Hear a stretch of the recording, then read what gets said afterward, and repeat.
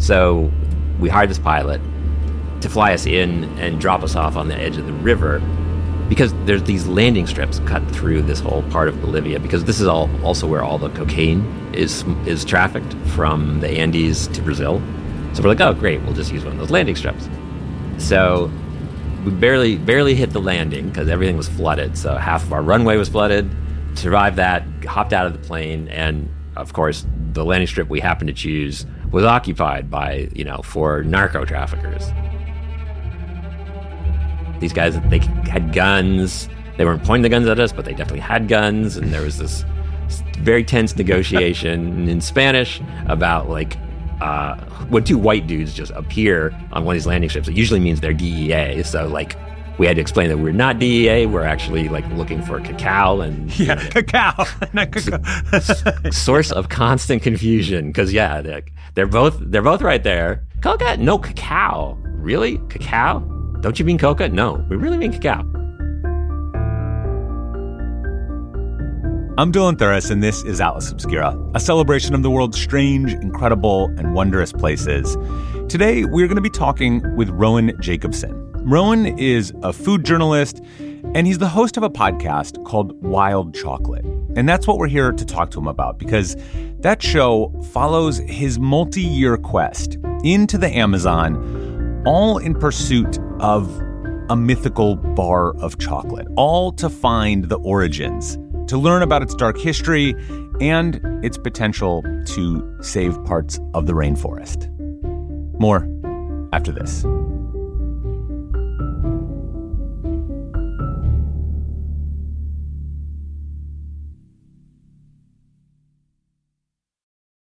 When was the last time I took a road trip? How many national parks could I hit in 2 weeks? What about hotels? Wait, hey, Erica, how much am I spending on travel? When your questions about life turn into questions about money, there's Erica, the virtual financial assistant to help you spend, save, and plan smarter. Only from Bank of America. What would you like the power to do? Erica is only available in the English language. You must download the latest version of the mobile banking app, only available on select mobile devices. Your chat may be recorded and monitored for quality assurance. Message and data rates and additional terms may apply. Bank of America N.A., member FDIC. If you're looking for a place where the wide open skies and the towering mountains inspire you to find an untapped part of yourself, you might want to take a trip to Wyoming. It's a place where bold, curious spirits forge their own way on all types of adventures. There is no shortage of iconic, expansive landscapes out there. You can discover breathtaking hikes, stunning state parks, authentic Western culture, and other historic sites, along with the tales of famous outlaws like Butch Cassidy and pioneers like Buffalo Bill Cody. The truth lies west. Discover yours at travelwyoming.com.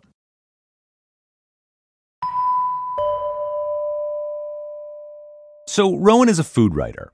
And when you look at the stuff that Rowan's written about, it feels a little bit like a menu for some of the most decadent, fancy, expensive things you could order. We're talking about oysters and truffles and fine wines. Do you think of yourself as kind of like a fancy food guy? I don't. And it's funny because, I do end up writing about some of those, the snootier things sometimes. But I think those are the foods that are getting more attention paid to them. And usually because there was something there to begin with that made people extra excited, which is how they got to be expensive in the first place. So it's not the snootiness. It's more like the depth of the story to tell, I think. In fact, most of Rowan's reporting has not been about white tablecloths and luxury tastings. It's taken him to some really extreme places in pursuit of these stories. He followed rhino poachers in India, salmon fishermen in villages in Alaska. I spent 2 weeks volunteering on a NOAA fishing vessel in the Gulf of Maine, processing fish each day in the hull of the ship for 12-hour shifts. So I volunteered for that, which turned out to be completely miserable, which was kind of the point.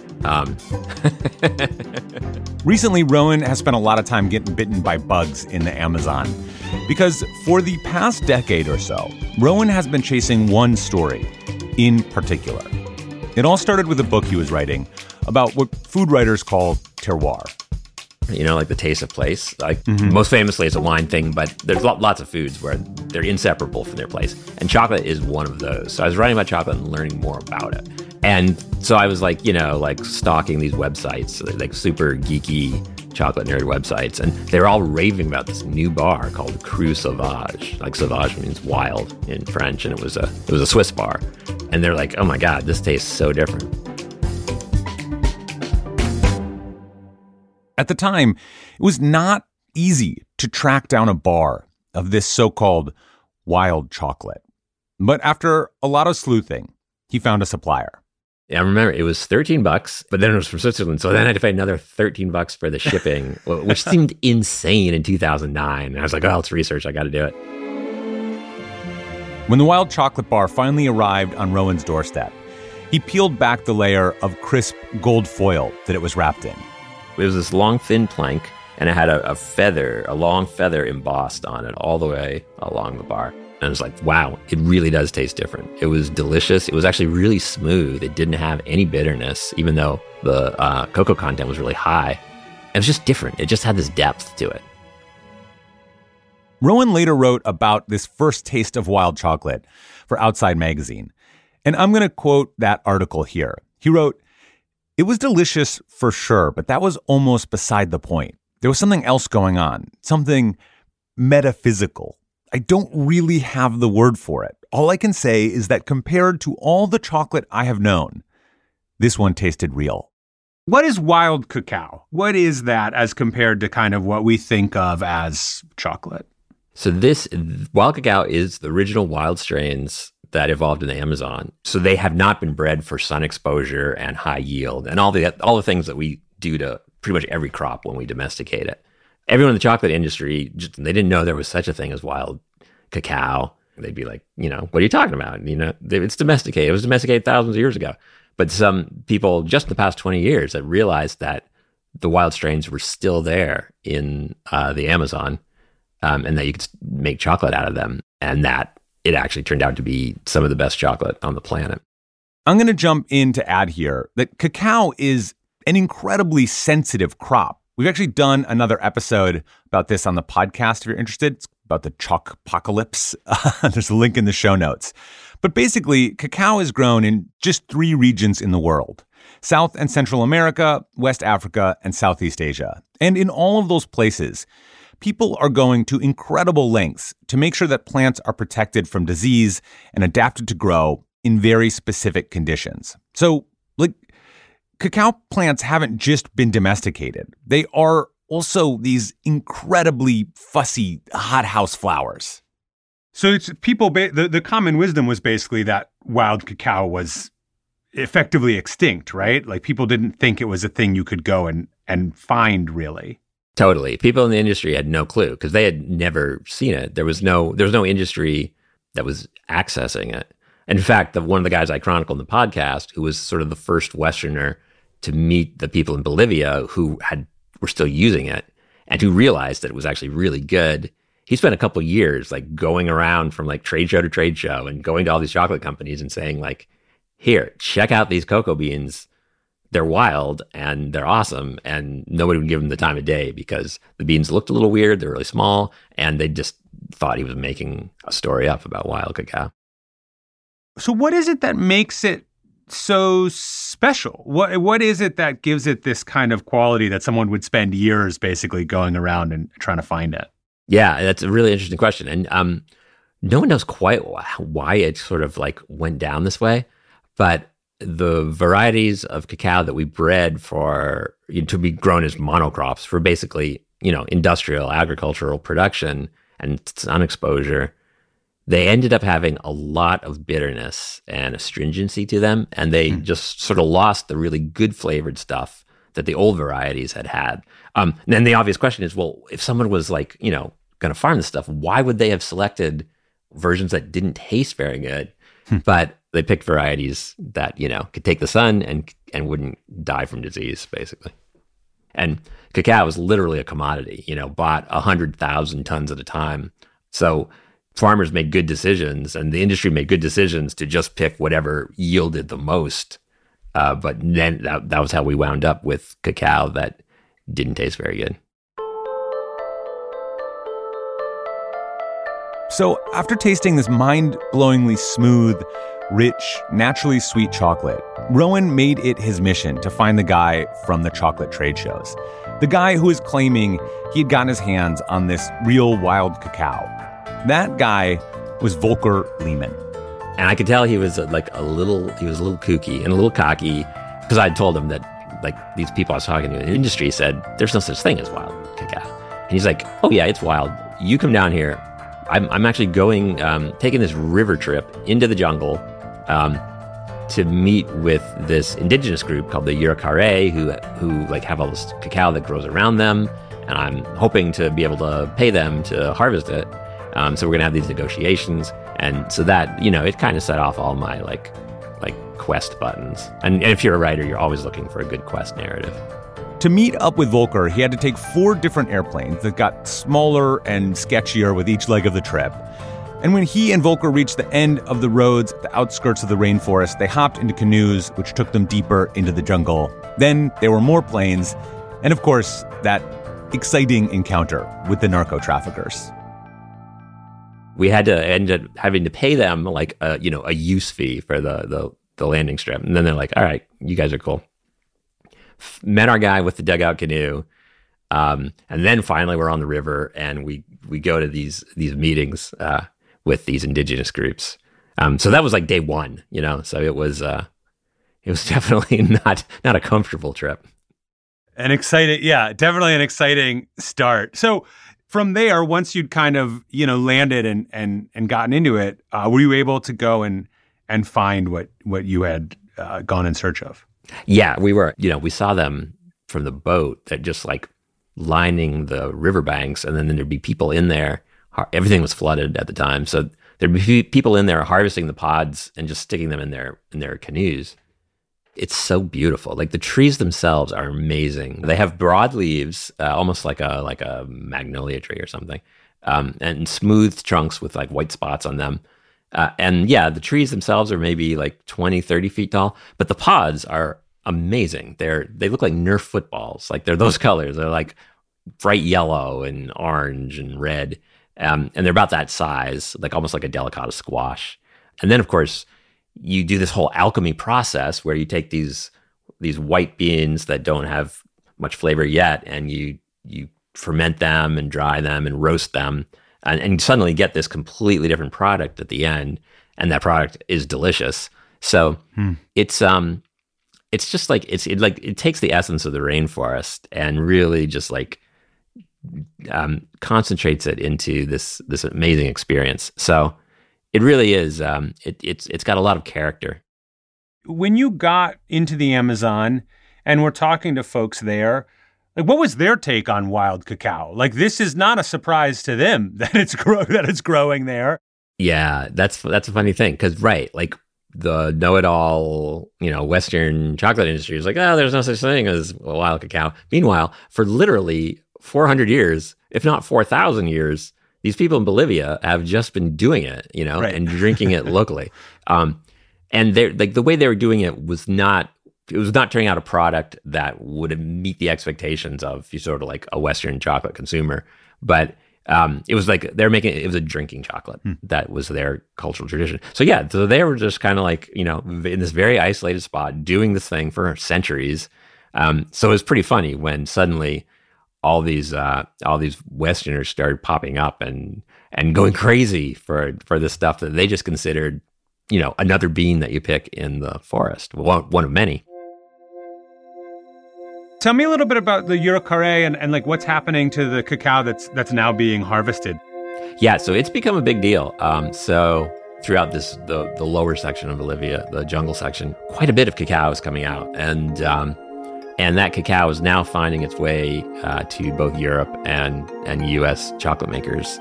So it's really good for the people there and for the rainforest in general, because it provides an income for the standing forest. And as you know, the big issue in the Amazon right now is deforestation.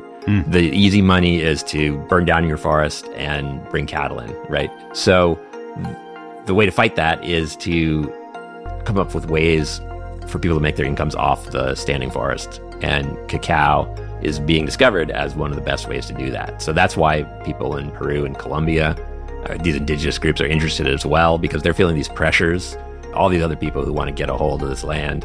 And if they can make a living harvesting wild cacao and selling it, then that gives them a much better standing, a better way to hang in there. Now, it's become such a big deal that there's a little bit of, protectiveness, understandably so, about these chocolatales, as they call them, these chocolate forests. Like, they're now protected as almost like World Heritage sites, where you can't cut them down, even if, no matter who you are. But right now, they're all that chocolate is being bought for export at this point because the prices are so high. So it's kind of this classic situation where the price has gone up, where local people probably can't afford those beans anymore. Right. Has it changed the dynamics of who's kind of involved? There is some unsavoriness involved. There, as far as I can tell, there's unsavoriness involved with every commercial transaction in that part of the world. But remember, this is also the place where all of the cocaine is still flowing through freely. Right. So cacao is still like ridiculously unimportant on an economic level compared to coca. So the unsavory people are all drawn to the coca end of things. So the people who end up doing cacao are ones who are not in it for the money at some level. So after you did all this and you've made multiple trips and you're like going again shortly, like, what are you still looking for? Where does this story and work take you from here? Yeah, I've gotten sucked in a little bit where I'm no longer a completely objective journalist. I'm a tiny bit of an activist too, because I really want to see this thing grow and get more people aware of it. Rowan is really optimistic about the future of wild chocolate, because the very things that make it valuable and delicious make its exploitation and the destruction of the landscape kind of impractical. It tastes different because it's wild, because it's growing naturally. If you were to try and domesticate it or farm it industrially, you would just end up recreating the modern chocolates that we already have. And because it's rare, it's also valuable. It gives people who own the land a reason to preserve the rainforest instead of cutting down the trees to graze cattle or farm other crops.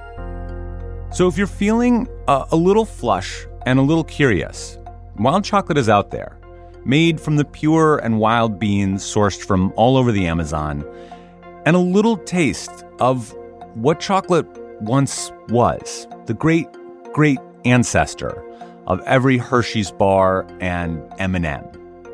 A taste some might even call metaphysical.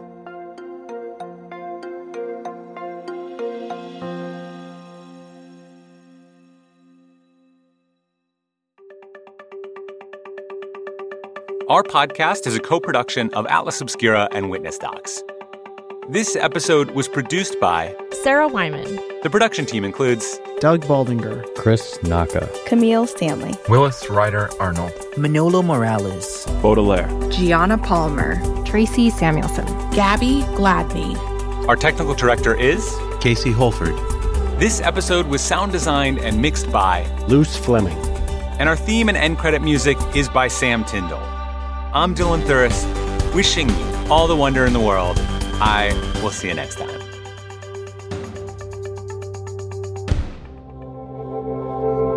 Witness Docs from Stitcher.